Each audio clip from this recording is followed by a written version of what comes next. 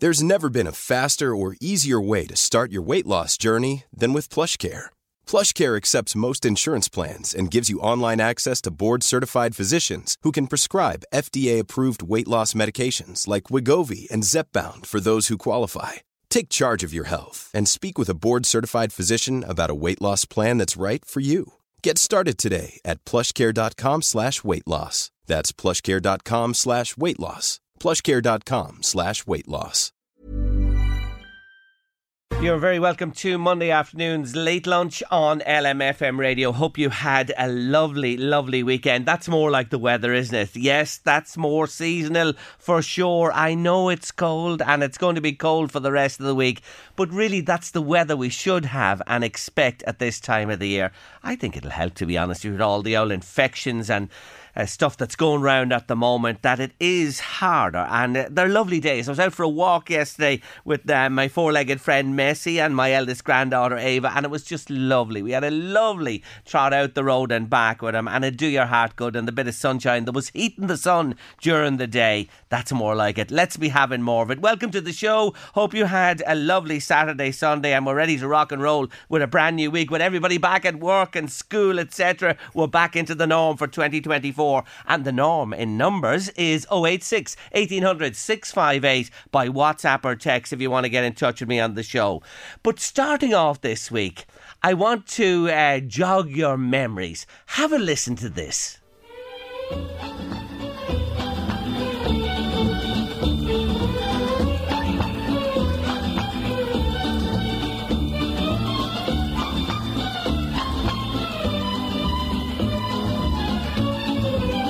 Agency.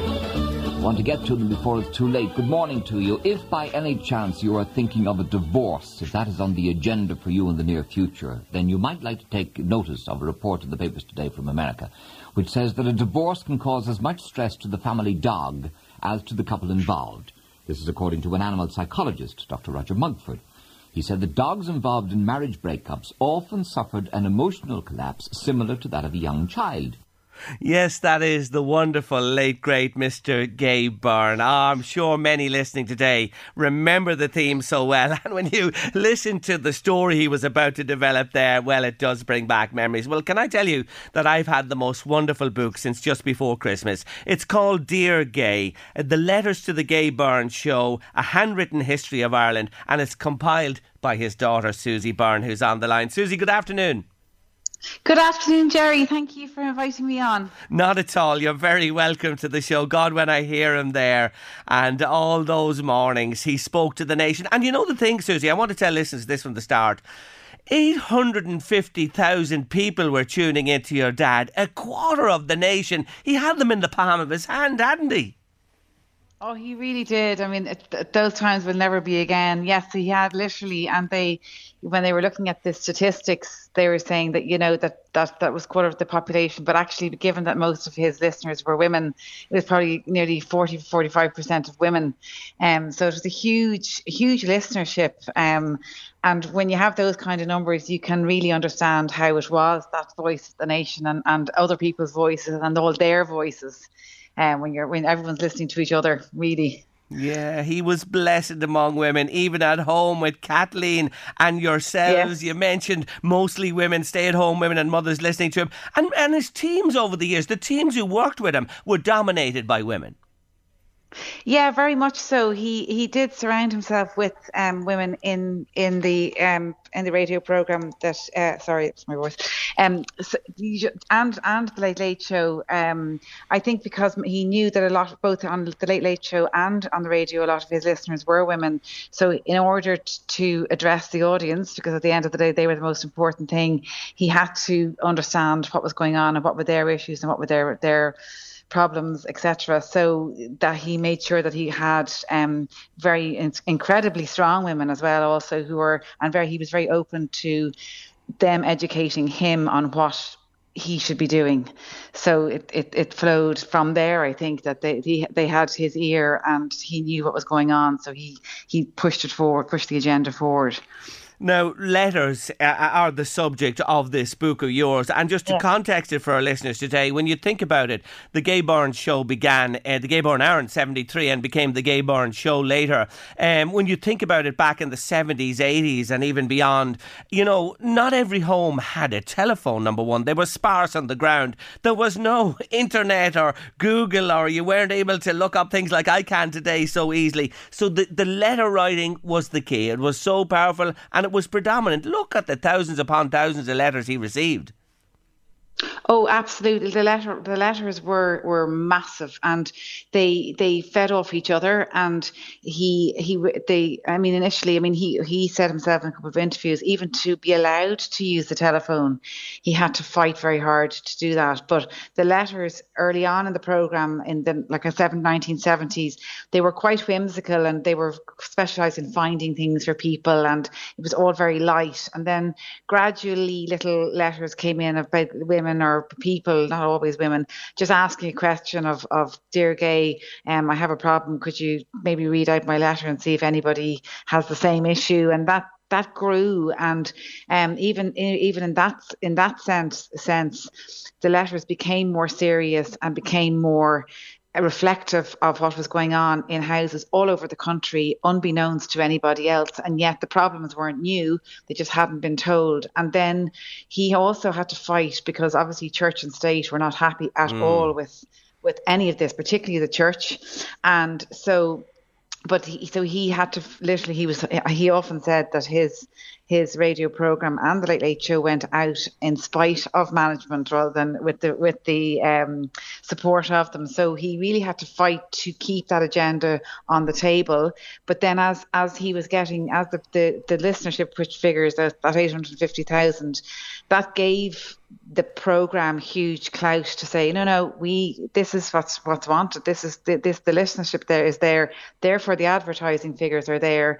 So they then had the power within themselves to push back and say, no, this is the agenda. This is what people want to talk about, and the listeners are listening because that's what they want. So, and the letters just came, there would be, when I was compiling the book, there are thousands of letters in the archives, and trying to reflect the curation that reflects what the rest of them that are in there, and there was, and often there would be numerous letters, and he would read out the letter that was the most had the most in it, that would spark the most reaction from people. So you can see in the files that they chose a letter and this sparked reaction, and then most of the major issues that were discussed then were on the back of one letter being written in, it being read out, and the response of people straight away within the next kind of weeks. Yes.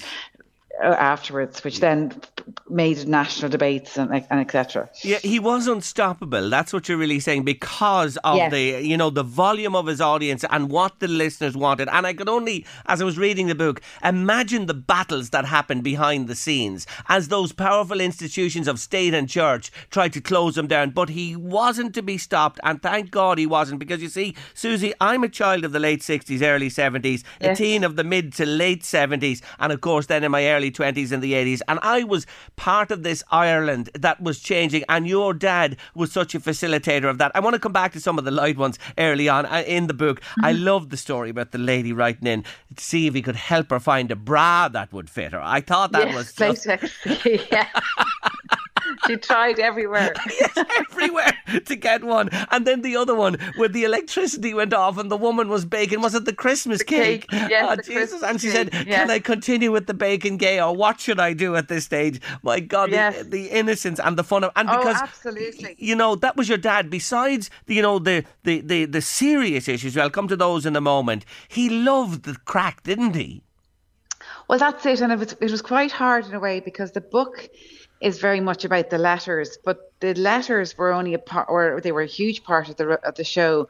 But there was the other huge part of the show was all that light-hearted, and the mimicry and his acting voice and the various things. And even within the archives, when I was doing the research, the running order, he goes from a very serious issue to something like the Christmas cake, the fear of the fruit falling in the Christmas cake, literally after a commercial break. So he was moving, the pendulum was swinging all the time within the programme. And just to get a reflection of that, because the book is about letters, and people don't sit down at their kitchen table to say, "Dear Gay, my life is fantastic, thanks very much." So a lot of the letters tended to be a little bit hard. So it was quite hard to actually to reflect the fun stuff that went on in the programme, because I don't remember it as being, like yourself, I was born 1973, so I remember the kind of the sick tune, and I remember it kind of the mimicry, I remember his voice changing and him giving out to people on the radio or interviews, and I remember kind of a lot of happy stuff. Yes. So, and he was also a product of that world. He had been brought up with the Christian Brothers, so he had the harsh moral upbringing like everybody else. So he understood when people spoke about the cruelties of the church and the cruelty of priests and various things. He had experienced it, so he was very ready to believe people, because he was part of it. It wasn't like he'd come in from somewhere else. He knew that they were telling the truth because he'd been whacked as a child in school, etc. So. Yeah, he lived it himself. I know that. Was the country just awash with loveless marriages? Because it comes up a lot in the letters in part of the book, doesn't it? People writing in. Does. It was horrendous, wasn't it? Yeah, I think there was a lot of loveless marriages, and I think at the time when you see the unfairness and the treatment of women and the inequality of all those things, and people were trapped and they'd no way out, and yet there was so many happy marriages, but there wasn't any, and people didn't talk about it really at all. So whereas now I think there's probably so much more communication, well, probably lots of loveless marriages now as well, but there's more outward communication. We're more aware, there's more help out there, whereas I think at that time people felt they had to put forward this everything. We were a land of happy marriages. We were a land of happy families. The children were running around. Mum was at home baking cakes, scones coming in from school, all of these things. And you had these very intelligent, smart women who couldn't step outside their home, really. They had nothing and then they had no money. Like there was a point where, if you wanted to even collect the children's allowance, you had to have your husband's permission, or else it went into his account. Yes. There was that kind of feeling that you had to ask for money or ask for things, and if you weren't married to a reasonable person, that power that people had over each other, which I don't think we have anymore. Yeah. If the person you were married to wasn't fair, then that kind of would just snowball more and more and more. Yeah. And then alcohol obviously was huge in other elements of the book, which was obviously still there as well. But again, it's more dealt with now. I think people are more open to speaking about things, which is the biggest change, I would say. There's so many of the things that are happening within those letters that are still there, but the biggest change is that we talk about things more. Yeah, and they're out in the open, and here, long may that continue, that it has changed and changed for the better forever. There's a letter there, 1983, and I can only imagine the reaction it brought. Somebody wrote in that they were contemplating, it was a lady, having an affair with a married man. Can you imagine, Susie? Yeah. 1983, oh my God! I know, there was huge, the amount of letters about affairs is extraordinary, and I suppose coming on for Loveless Marriage, but the affairs thing was massive. And Maureen Gaffney was brought in to they brought her in, Dr. Maureen Gaffney, to discuss all this, and there's phenomenal audio footage, or not audio tapes of that I was listening to, of women on the radio program talking about contemplating an affair, or a woman then speaking about her husband had an affair and the effect of it, and following him around and finding it out, and the coldness that her expecting him to be full of remorse, but actually he literally packed his bags there and then and left. And then there's men that had affairs or that were dreadfully and knew the destruction that they had caused, and were giving advice if you can just walk away from it now, etc. I mean, the affairs stuff I found fascinating because it was people in all corners of it that were writing in. Yeah, and you know, when you mention that, it reminds me, because I've been through the book and I've enjoyed it so much, I have to say, that lady you spoke about there, she took that fella back a number of times and away he went again. Yes. And the man you're talking about, the regrets he had about having that affair, oh my word, they really are telling. Listen, Susie, to come up to 1984 and the Anne Lovett story, the shocking story of the 15-year-old who was found dead near the grotto in Granard, by God, that was some story at the time, and your dad was at the heart of it. Do you know what struck me about that? And it's in the book, you detail it. The way the parish priest came on and said that it should have been kept local. It was nobody else's business. Isn't that incredible? Yes. Yeah, it's all more of the secrecy and keeping like the parochial, keep it within in the four walls and don't let anybody know. And there's actually, again, there's some fantastic audio which I'm hoping we can release of somebody who kind of wrote in to say this shouldn't be on national radio. Yeah. And John Bowman actually played it a few weeks ago on RTE, and you know, Dad's response being, this is absolutely not publicity and kind of railing up a story. We have had so many letters coming in of people all over the country who have suffered the same thing, and it kind of knew it was the story of Anne Lovett and the tragic circumstances surrounding her death.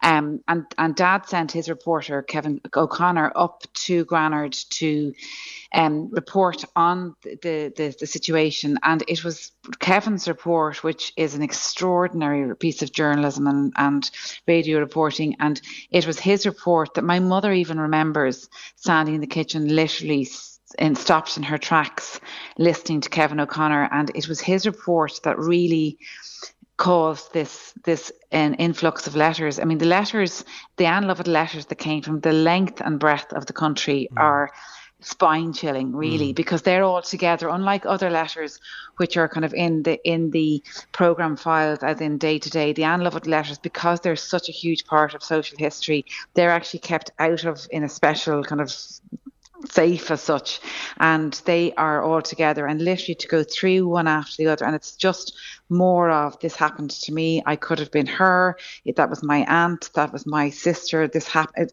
all of this in one, from everywhere.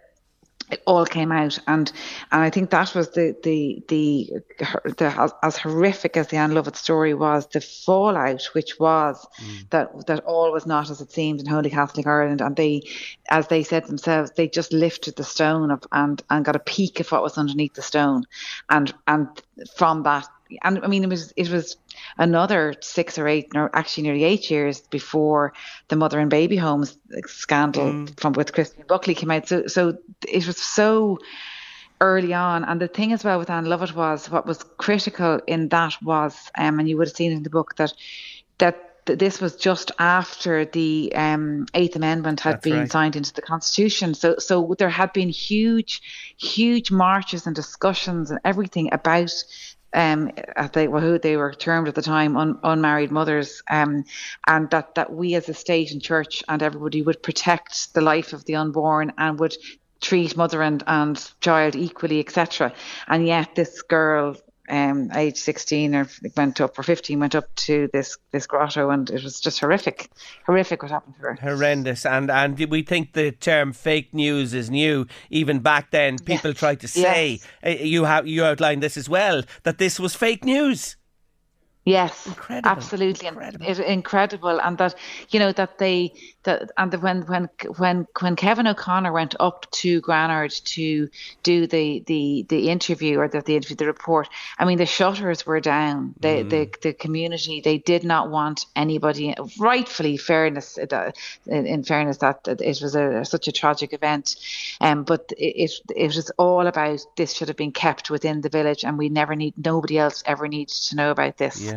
Which was, as you said about the parish priest, extraordinary. Extraordinary. Christine Buckley, you mentioned there, and Enniskillen happened as well. The other big one was, being gay in Ireland in the 70s, 80s and 90s. And all the letters you've seen, people were even afraid to put their names to those letters. Oh, yeah. Like the homosexuality chapter is... And I say one of my favourite chapters, which is kind of seems a bit weird, but it's an extraordinary chapter because... unlike many of the others, that the people that were writing in about homosexuality and being gay and their life, there's letters in that chapter from the mother, from the man who's gay, the man who's come out as gay, the man who's heterosexual, and kind of says, I'm that, but that just happens to be what I am.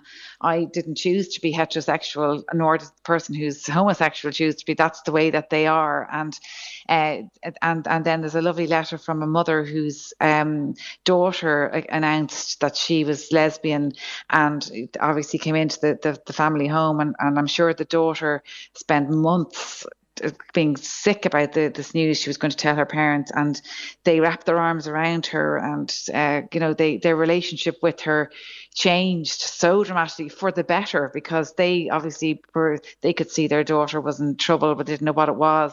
And her letter is so much a kind of I am the mother of a daughter who just happens to be a lesbian, but she's fabulous, and the relationship with her father has changed for the better. And I'm sure what's underlying so many of those letters is how many people never got the chance to talk to their parents or spoke to people or never came out. They were too terrified to. I mean, the letters are so illustrative of the absolute hell that that people who are gay were subjected to. And even just there was one letter, I think it's from a father or mother who says, I'm fully supportive of my son who's gay, but I worry, I'm so fearful for the life that he will now live in this country because we're so intolerant of it.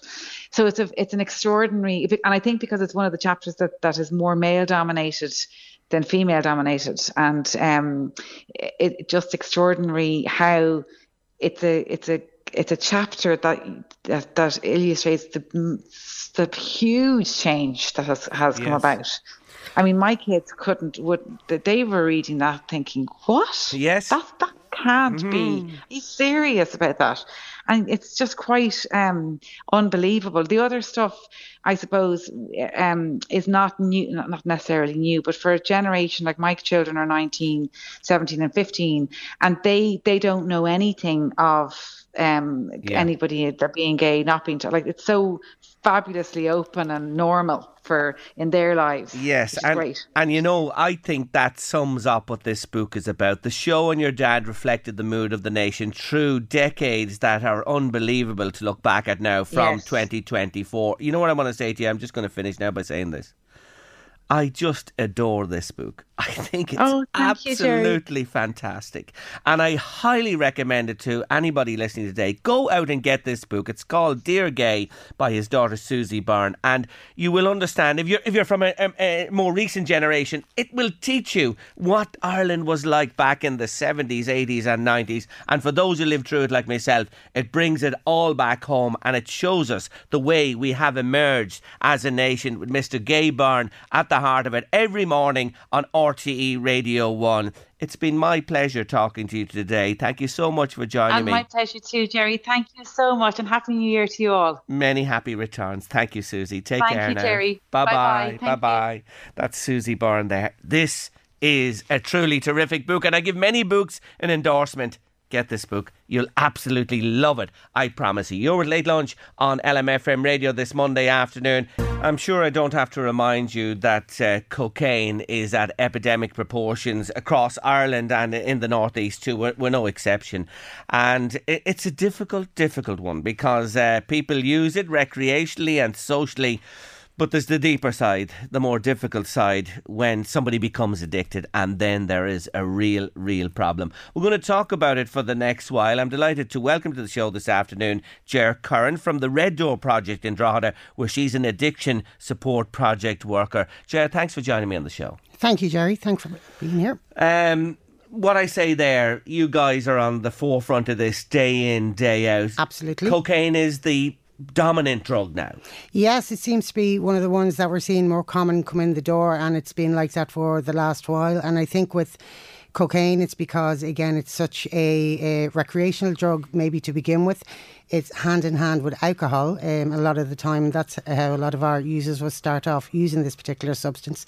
So it's quite a popular one out there because you would have your peers that you are, out with at the weekend. Alcohol is involved, and then that a lot of the time will link into the usage of cocaine. And can I just, as an innocent abroad here, because I've never partaken, I like a drink, but I've never smoked or I've never taken a drug in my life, and I can put my hand on my heart and say that to you. Can you use cocaine recreationally and keep it at that level forevermore? Well, as with any substance that we use, some people have the ability to keep that particular substance at recreational level. Well, no, like having a drink, I'm just going to have a drink on Saturday night and that's it. And, Sunday, nothing, I'm up for work Monday, and Monday to Friday is fine, and so on and so forth. So as with any substance that exists in society today, some people can manage that substance at a recreational level and there is no impact. There's no impact financially, there's no impact emotionally, and so on and so forth. But in other instances, when we start off something at a recreational level, then when it starts creeping into our Mondays and our Tuesdays and our Wednesdays, and we're becoming dependent on that particular substance, and there is a huge impact financially and emotionally and on the family and so forth, that's when the substance now, it has become a huge issue in that individual's life. So it becomes more and more a part of the 7-day week rather than just the weekend Yes, thing. Absolutely. Can addiction happen quickly? You need to be taking cocaine over a period of time. Have you seen cases where people get addicted quite quickly to cocaine? Well, it's a very, very individual, thing, how quick a person becomes addicted to cocaine. Cocaine provides a very... a huge euphoric high at the very beginning. It completely hijacks the reward mechanism within the brain. And it would be like, if you lack confidence, if you lack social skill or anything like that, like the first time use of cocaine is going to give you that, that huge euphoric high, that confidence. It's a very short-lived high, it might last 30 minutes, less maybe. And then you go again to get that feeling again. And then you go again to get that feeling again. And so it really depends on the individual themselves, but it can happen very quickly or it can be a slower pace, but it's down to that particular person. Could you have somebody bringing that into the workplace, for example, to help them through their working day? Absolutely. Do you ever see that? Absolutely. We would have people that do come in the door that would use it on a daily basis, maybe before they go to their employment, certainly after their employment, and certainly in some sectors it could be during work. It has become that normalised, in our town and in every village in Ireland. And it's as normalised in some instances as just taking a drink. And when you talk about that high you get and then it drops off, when it drops off, is that the difficult time that people... That's hugely difficult for a person then, because that's when, that crash kind of happens. There's no motivation, there's depression, there's anxiety, there's irritability. The withdrawals from cocaine, if you can't actually... find the substance or get the substance, or you're waiting on the substance, all of that comes into play. It's the irritability, the paranoia, the insomnia, everything that comes with it, because now you're a dependent user on that particular substance and you're using that substance. You will never get that first high. You will never get that feeling again from your first few uses of cocaine. So like any substance, you start becoming dependent on it just to have that normal level. What about the age profile of people who you're coming across? Is it across the board? It's across the board. Is it really? Yes, it's across the board. Individuals come in the door to be assessed, in the red door. And even for myself personally, I have assessed all age groups that have been affected by this substance. So we might have a picture that it's just a certain age group. That's what I have. Yeah, we might have a picture. It's just the young sector in our society. It's not like that at all. It is right across the board. It's just depends on the individual, but I've assessed all age groups that use this substance. I want to come back to the availability again. I hear anecdotally from younger people as well who are out and about at the weekends and that it's everywhere. It's so easy to access. Yes, it's extremely easy to access. It's extremely easy to buy. It's a matter of a phone call, a text message. It's delivered. It's just when we talk about addiction and we talk about a substance, we talk about accessibility and availability and affordability. And affordability, it is an expensive drug for anybody to use, but it's very accessible and very available. When you talk about affordability, what does it cost? How much does it cost? I can't specifically tell you how much. Okay, but it's expensive. It's expensive. Are you saying to me that it costs a lot of money to take cocaine to fund that habit? Yeah, it's an expensive habit. Even recreationally. Even recreationally, yes, it's an expensive habit. It is an expensive habit. But if somebody's dependent on it, that's when you talk about impact on the family, or you talk about impact on the individual. You're talking about financial impact, not just emotional impact. So you're talking about the money now that's going on that particular substance and the impact that has on the family. And that's where you can see an individual then starting to kind of rack up debt in terms of the use that they have, and that's very isolating for an individual, because now they're not only dependent, now they owe money on top of that, so it's a very, very, isolating, dark place to be for anybody who is dependent on that substance. You, as I said, you're on the front line here. You're dealing with addiction and serious situations. I've often said on this show to people, if you're using it recreationally, you are funding these crime gangs. Absolutely. Is that awareness out there, or does it make that doesn't rest at all with anybody who's addicted? No. No, it wouldn't. That awareness wouldn't be there. No. If you're talking about somebody who is dependent on a substance, what they're going to think about is the substance. They got to get it. They've got to get it. I mean, let's be realistic in terms of the physical damage that any substance does to us, whether it's alcohol, whether it's cigarettes, whether it's cannabis, whether it's tablets, whatever.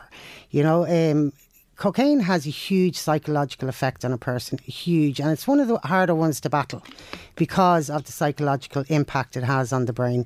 And the withdrawals are absolutely horrendous. The physical damage it'll do to the septum of your nose, the physical damage it does to the heart, the physical damage it does to, everything that we have. And if somebody gave you a vial of, arsenic, you're not going to take that. You know what I mean? You're highly aware of the damage that does instantly, whereas we will slowly do that damage to ourselves with cocaine. But because we're dependent, we will keep going with that. So the health implications are really serious when they would be very, very serious, and even, a user could be very aware of that, and yet they still can't stop, and the particular programme that we've put together is to target that.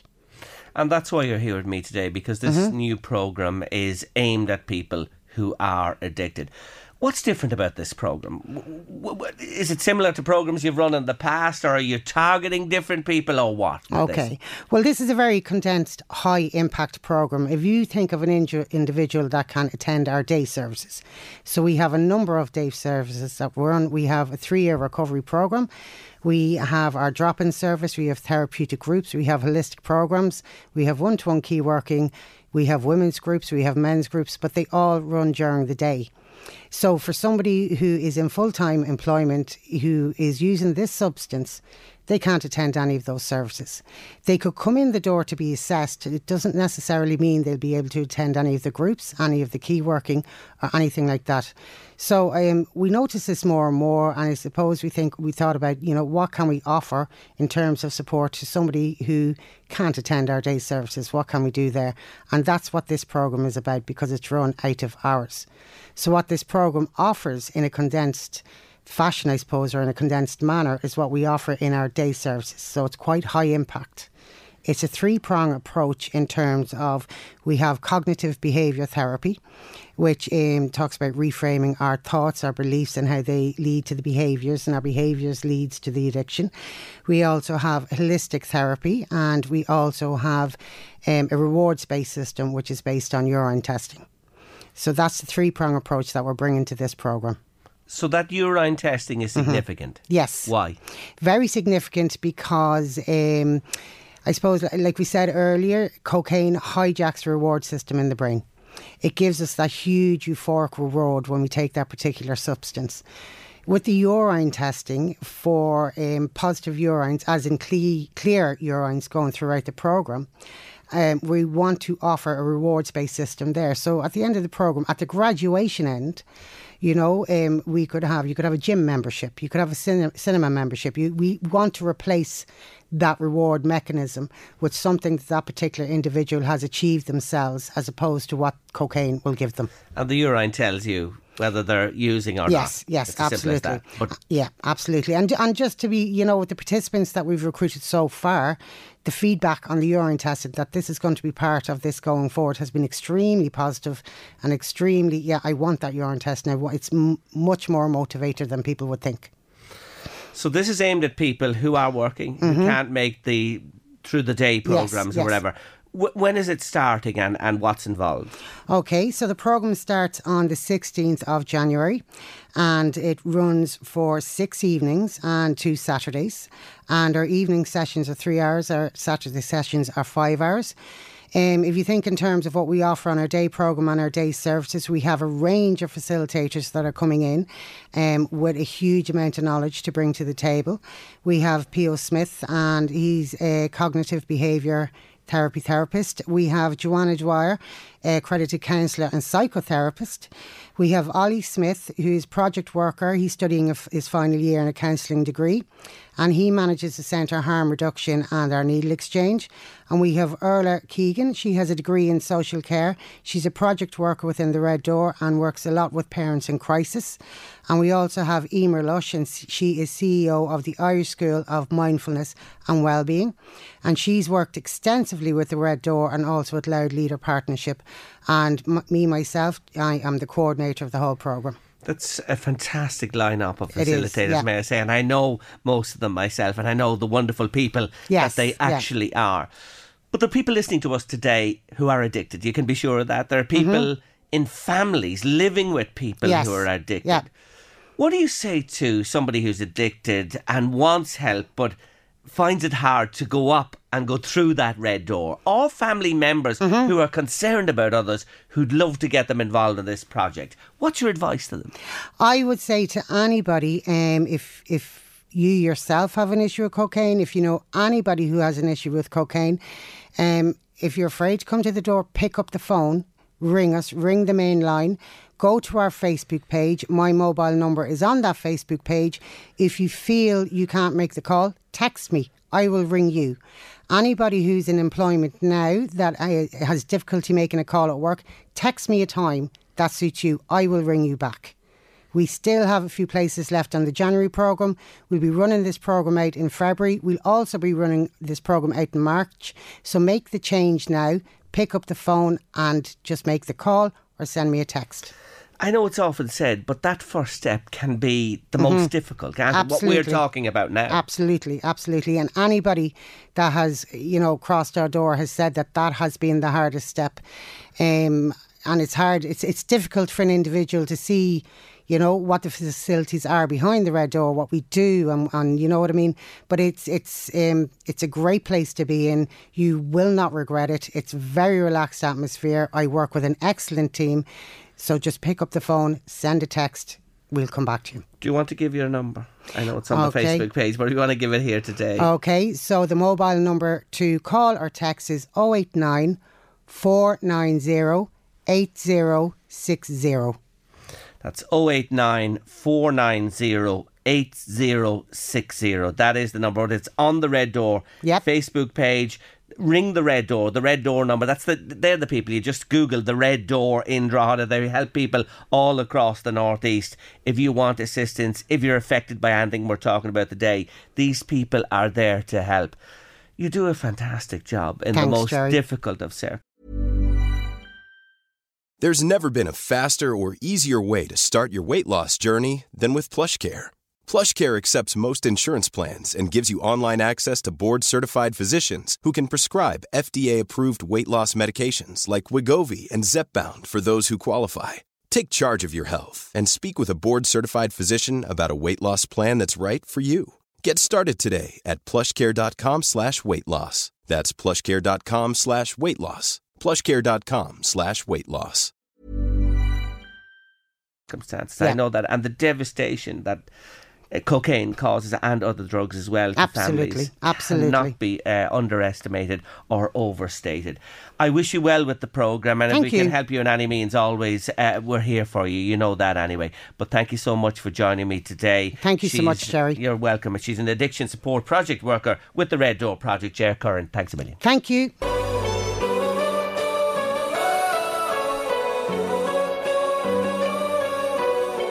Cian Ducrot and Heaven on your late lunch this Monday afternoon. I'd say it's heaven for lots of people out there today with the Christmas decorations gone.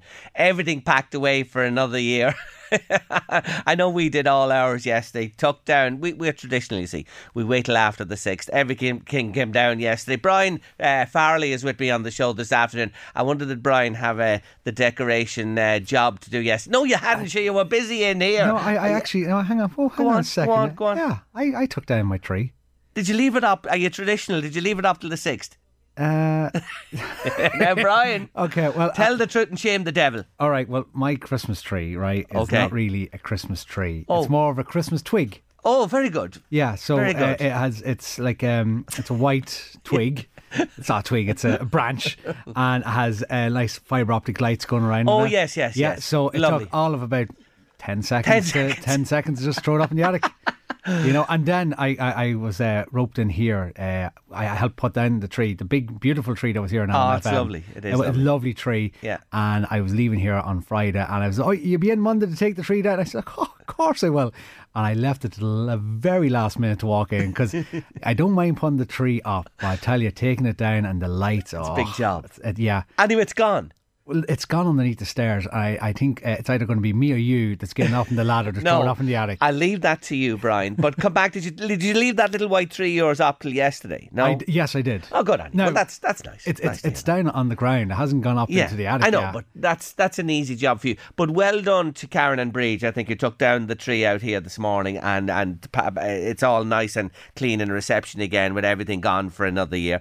It's amazing the amount of people. Like, some people take them down. You know that yourself, Brian. Shortly after Christmas, before the New Year or whatever, but I'd feel bad if I touched it before the 6th of December, I have to say. I really would. I think you should take it down during that. You know that kind of like after St. Stephen's Day, there's the 27, 28, 29, where nothing really happens. That's when you should take your tree down. Brian. No, that's when you should take. When when you're full and you're stuffed with turkey and sweets, and it's kind of that, you know, like I don't know, maybe you don't take your tree down at home, but I assume you do. You ever try winding up those lights? I know. And it takes hours. It takes ages. You'll be absolutely knackered after doing it.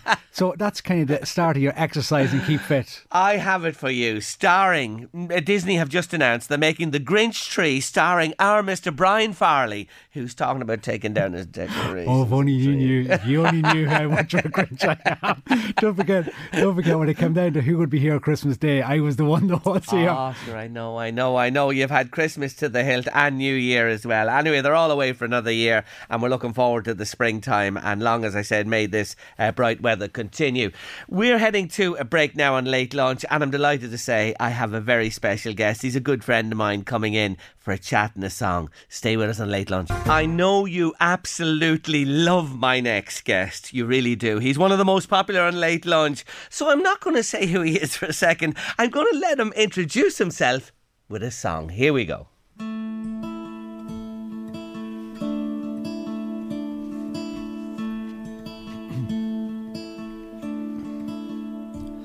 As I went by the dockside one evening so fair, to view the still water and taste the salt air, I heard an old fisherman singing this song.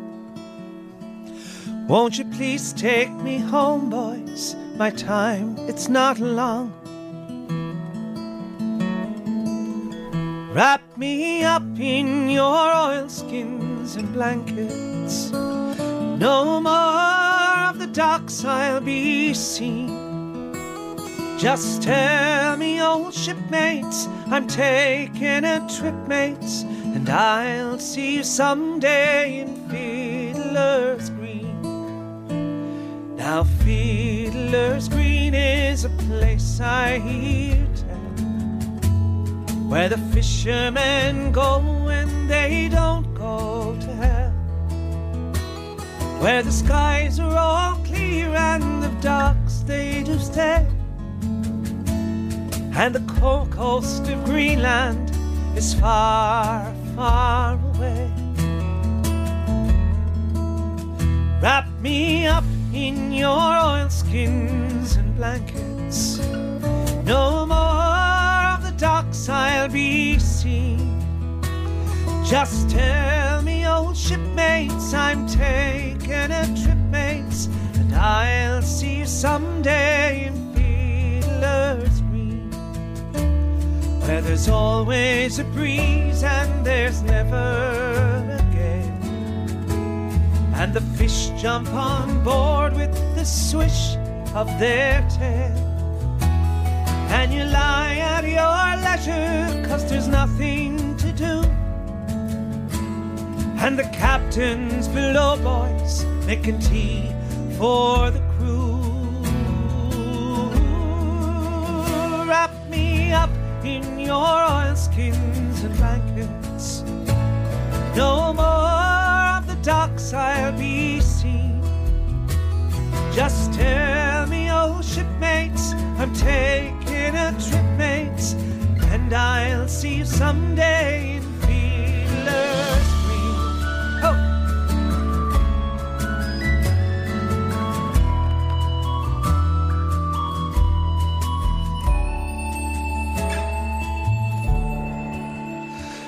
When you get to the dockside and your long journey's through, and there's pubs and there's clubs and there's lassies there too, and the bottles of beer, they are all free, and there's bottles of rum, girls, growing on every tree. Wrap me up in your oilskins and blankets. No more of the docks I'll be seeing. Just tell me, old shipmates, I'm taking a trip, mates, and I'll see you someday in Fiddler's Green. Wrap me up in your oilskins and blankets. No more of the docks I'll be seeing. Just tell me, old shipmates, I'm taking a trip, mates, and I'll see you someday in Fiddler's Green. Woohoo! Woo-hoo-woo-woo-woo-woo-woo-woo! Japers, Tommy Fleming. How are you? Good to see you, Jerry. Good to see you too. Thanks so much for joining me on the show this afternoon. You're in fine fettle. I am in great fettle. I'm in mighty fettle, to be honest with you. We were down in Dublin. This is down for you. Yeah. We were down in Dublin yesterday doing bits and pieces, and just living life and enjoying it, and been as normal as we can be, if that's whatever normal is. What is normal, God Tommy? only What knows. is normal? I don't know. Anyway, I just want to remind listeners that you can hear, that's a taste of what you can enjoy in the TLT in Drogheda on January the 18th. That's Thursday week. And by the way, that was me singing live, just in case you thought that was a recording. That was live, folks. That was absolutely live. There was no recording there. Live in studio, Mr. Tommy Fleming this afternoon. TLT Drogheda, January the 18th. That's Thursday week. We'll mention more of the dates in a moment. Well.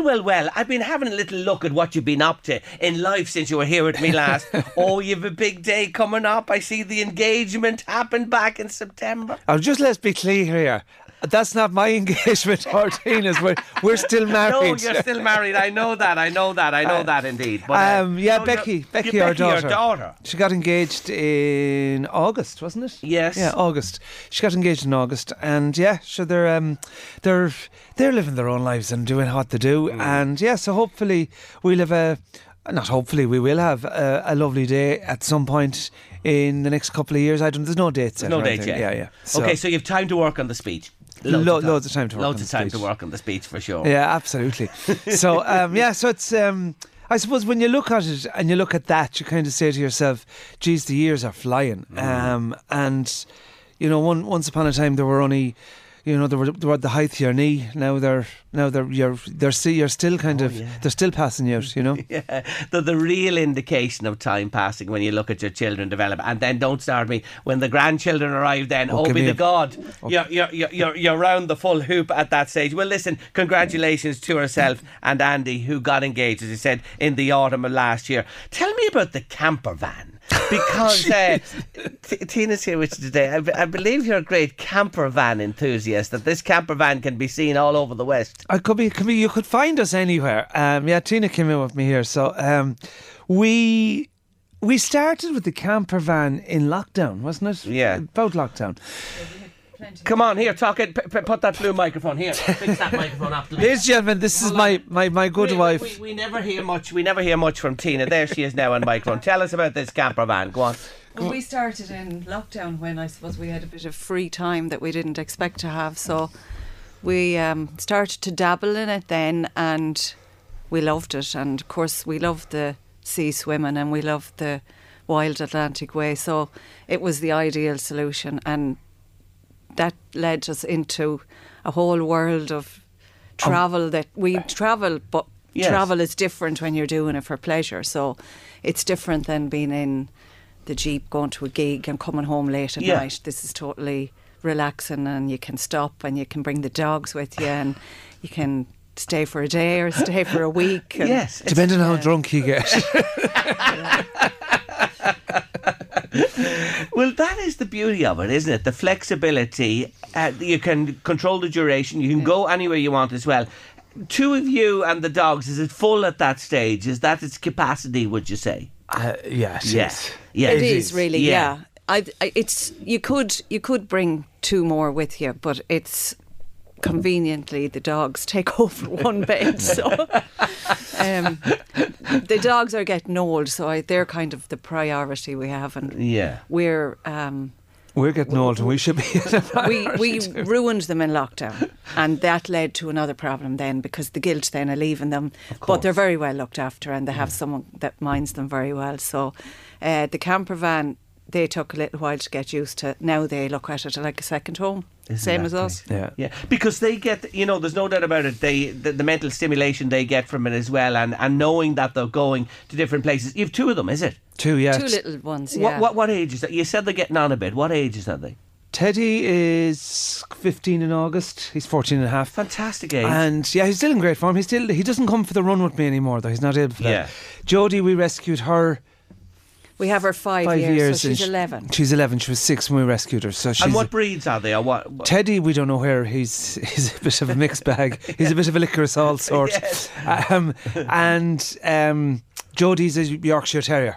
And Jodie's very much Tina's little pet. So they're look at the dogs are very important to us. Very, very important to us. So would you recommend camper vanning as such? Something that you've come to, latterly?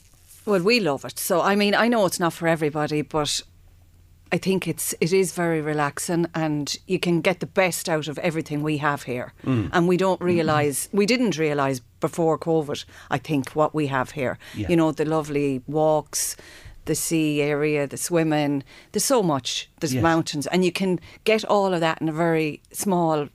You don't have to travel big miles to get there. Sure. You can get it all around you within an hour. So you can have the best of everything.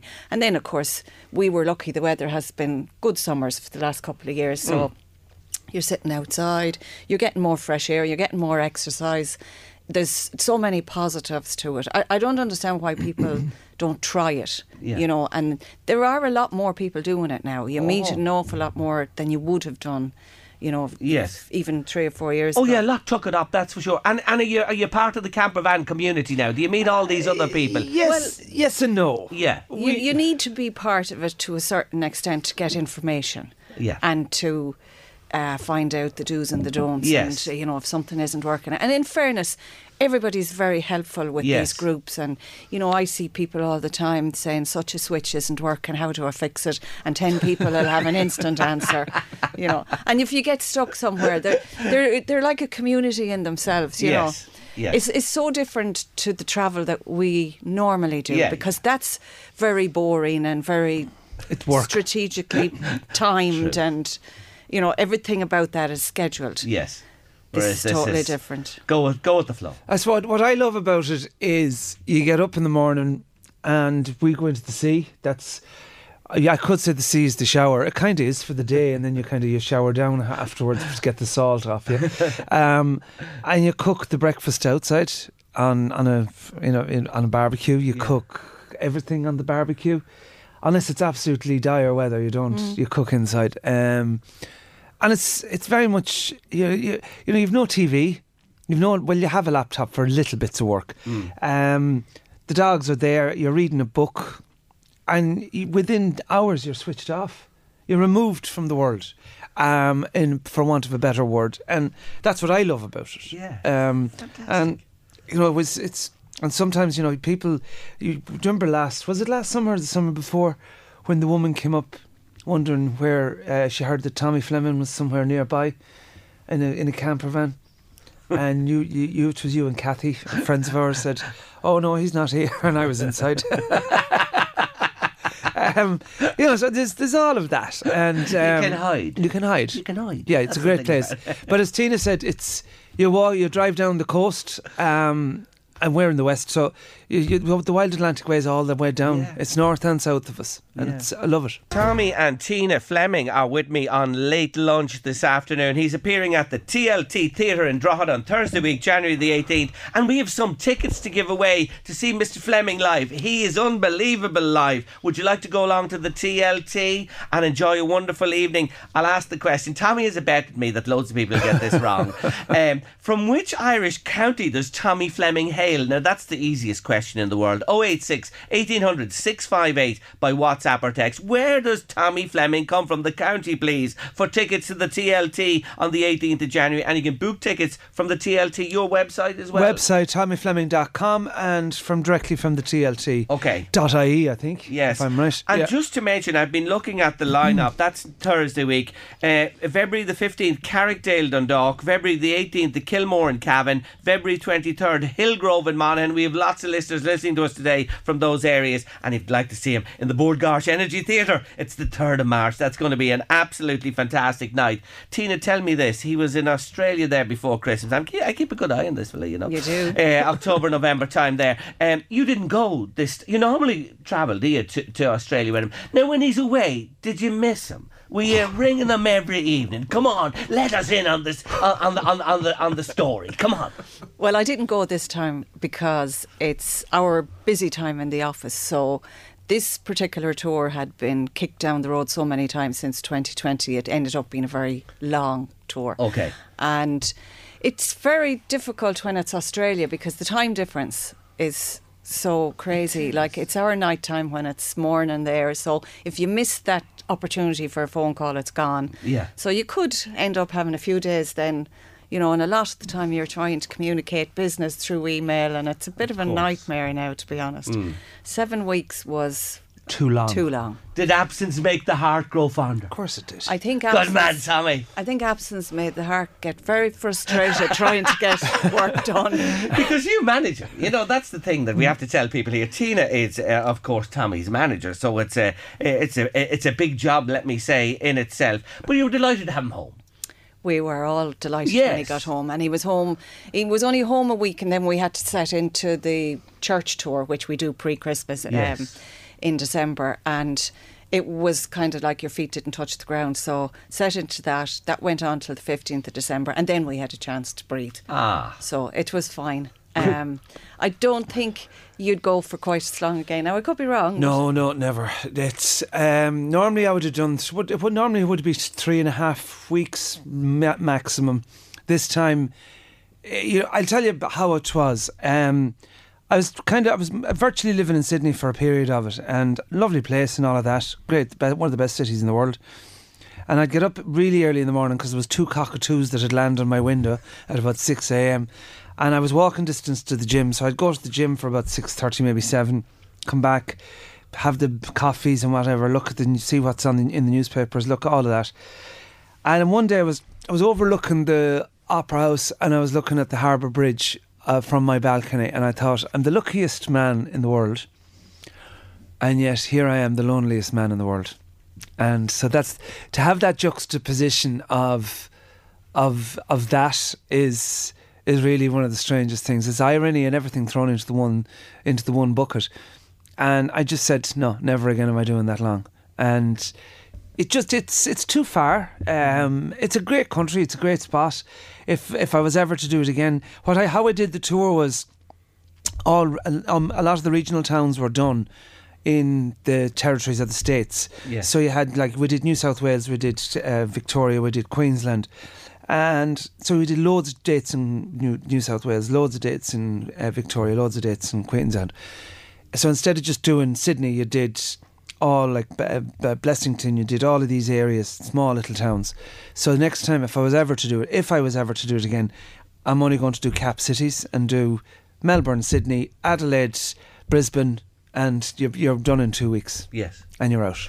It's so honest of you to say that, and people look on you, you know what I mean, and what you do and the glamour of it. But I hear from even both of you, like, it's work and it's been, and it's great, and you fill the theatres and people love to see you, and we know all that beside. But it's really honest of you to say that. It absolutely is. I see you re-released the Bells Are Ringing, your 2009 song, the Mary Chapin Carpenter song for Christmas as well, with Palestine in mind. And I'm just watching the news behind you there, and I have to close my eyes at times. Sometimes you have to close your ears and eyes when I just see what's going on. It's just too heartbreaking, really, to talk about. But I just wanted to mention that you did that with Palestine in mind. Now, we need you to sing one more because we're going to leave it there. TLT, January the 18th. Tickets available from Tommy Fleming's website or from the TLT at Safe.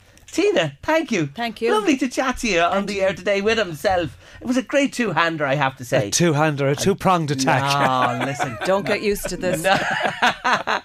Oh, listen, love to have you. Not at all. Thanks to me. As always, Jerry, thank you. Thank you to the listeners for the support over the years. And just, 30, how many years? 33, 34 years now doing this.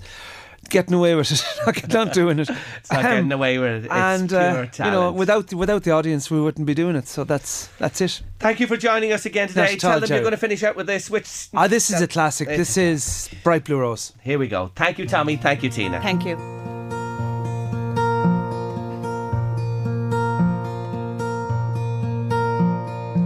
I skimmed across black water without one submerging on to the banks of an urban morning that hunger the first light much, much more than the mountains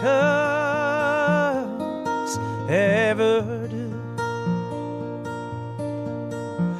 And she, like a ghost beside me, goes down with the ease of a dolphin and emerges unlearned, unshamed, unharmed. For she is a perfect creature, natural in every feature, and I am the geek with the alchemist stone. For all of you who must discover,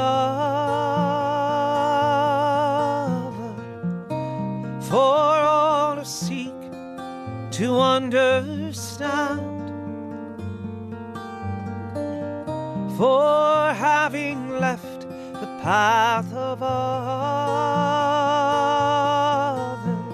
and you'll find a very special hand. And it is a holy thing, and it is a precious time, and it is the only way.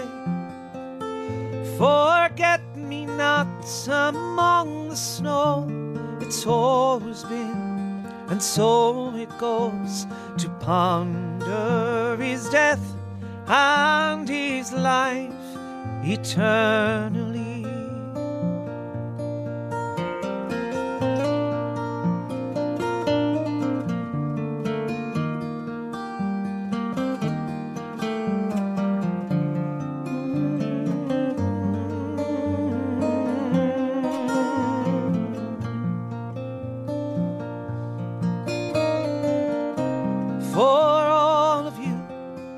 Must discover,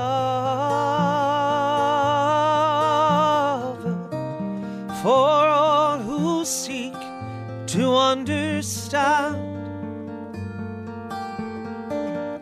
for having left the path of others,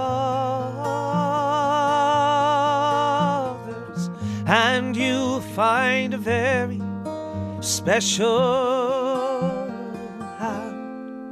And it is a holy thing, and it is a precious time, and it is the only way. Forget-me-nots among the snow, it's always been, and so it goes, to ponder his death and his life eternally. One bright blue rose outlives all those 2,000 years, and still it grows, to ponder his death and his life eternally.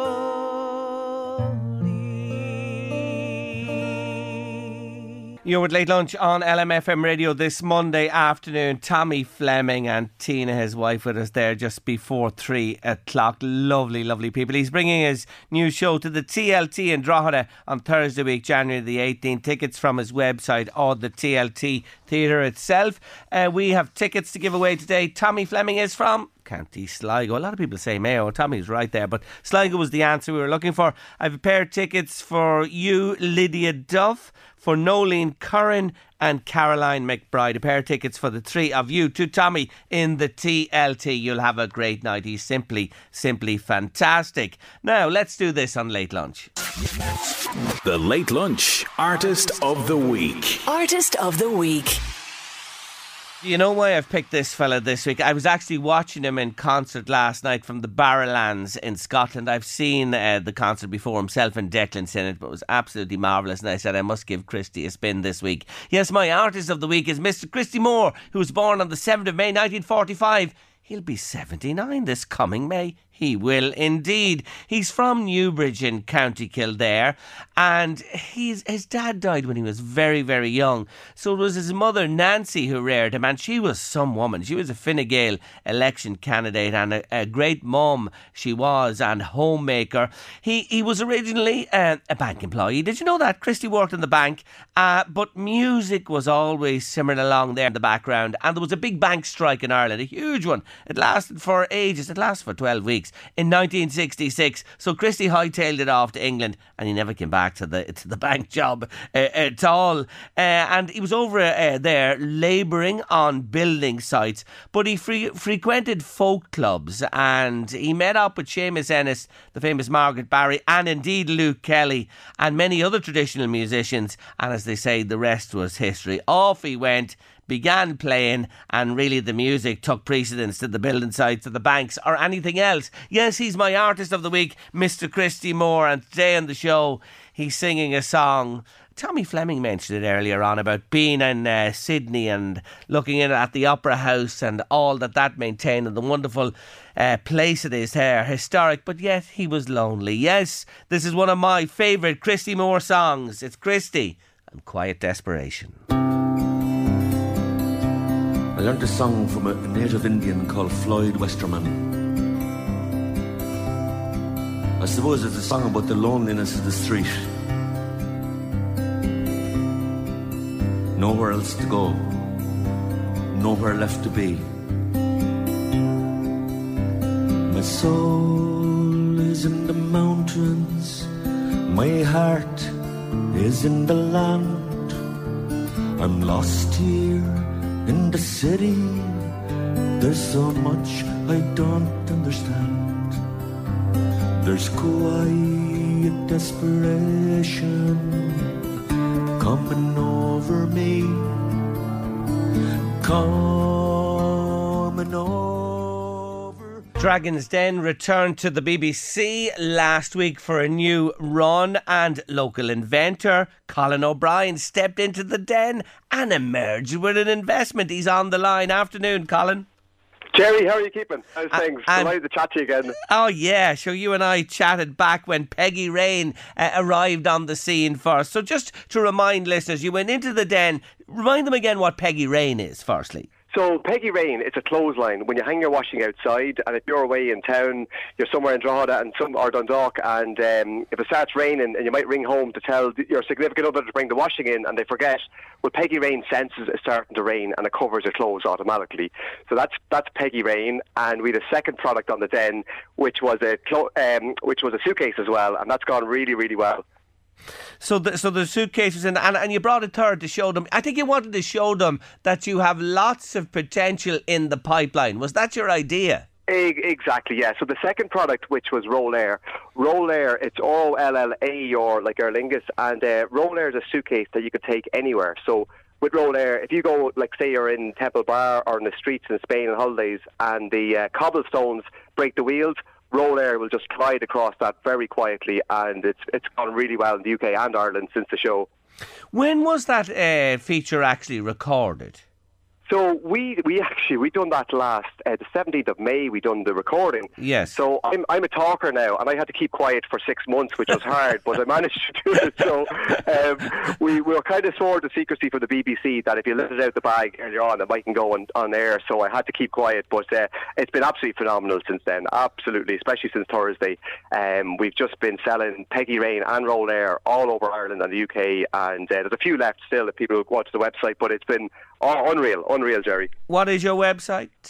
So the website is Peggy Rain, PEGGYRAIN.com. That's Peggy Rain. And for the suitcase, it's ROLLAER.com. That's for Roll Air. And we actually have a discount for anybody in Ireland. If they type in Ireland at the checkout, they get a nice discount off it. But it's flying out the doors at the moment, as you can imagine. Really, really well. Now, you got the backing of Tukur Suleiman, and he really took to you. The others had all dropped out one after the other, and I was rooting for you because on that show, everybody got an investment, and I said, I hope our man gets this. Tukur invested in you. Yes, he did. So it was actually really good because we done the show, as I said, last May, and then, I done the show. I was in for an hour and 10 minutes, so you only seen 15 minutes in the show. But, so I met him straight away at lunchtime after the show, and then I was actually in Manchester. I was hoping to have a couple of pints that evening, but he said no. I was up at 5 the next morning with his factories in Asia and different places, so it was just kick off straight away. Really, really good for us, and absolutely delighted with that. So it really, that's the thing that maybe as viewers looking at this, we don't understand. We often think, they invested or they're going to back somebody or whatever.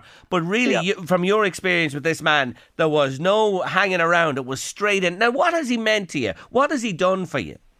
So really what we got straight away was it was really the high quality manufacturing and the ability to get it back into the UK and Ireland. That was phenomenal for us. So the last time I spoke to you on LMFM, Peggy Rain was coming in around, I think it was around €50, but we have it down. So if you were going to the website now, it's €27.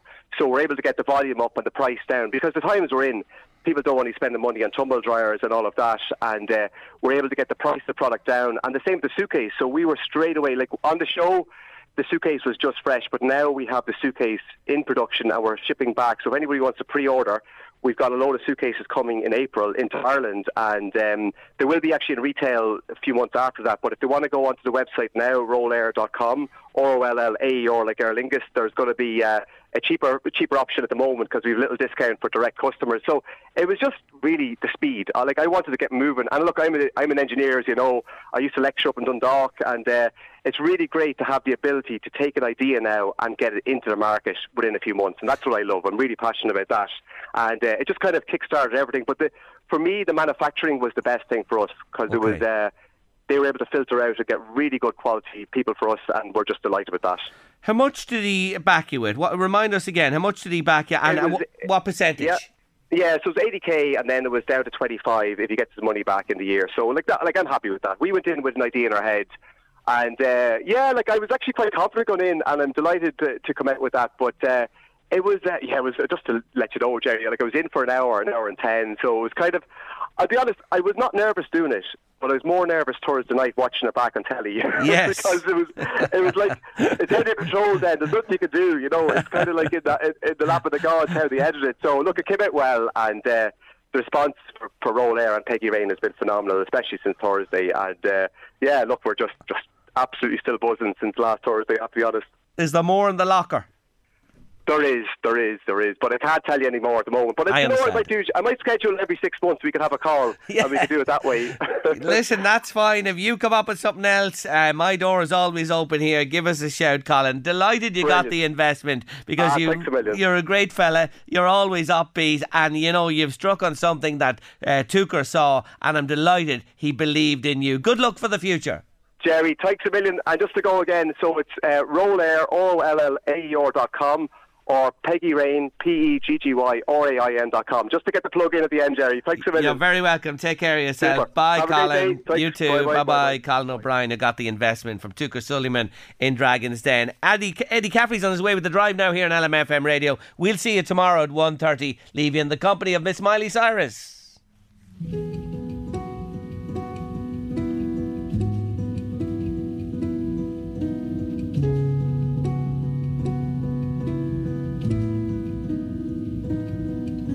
Truth is bulletproof, there's no fooling you. I don't dress the same. Me and you, you say hours yesterday have gone our separate ways.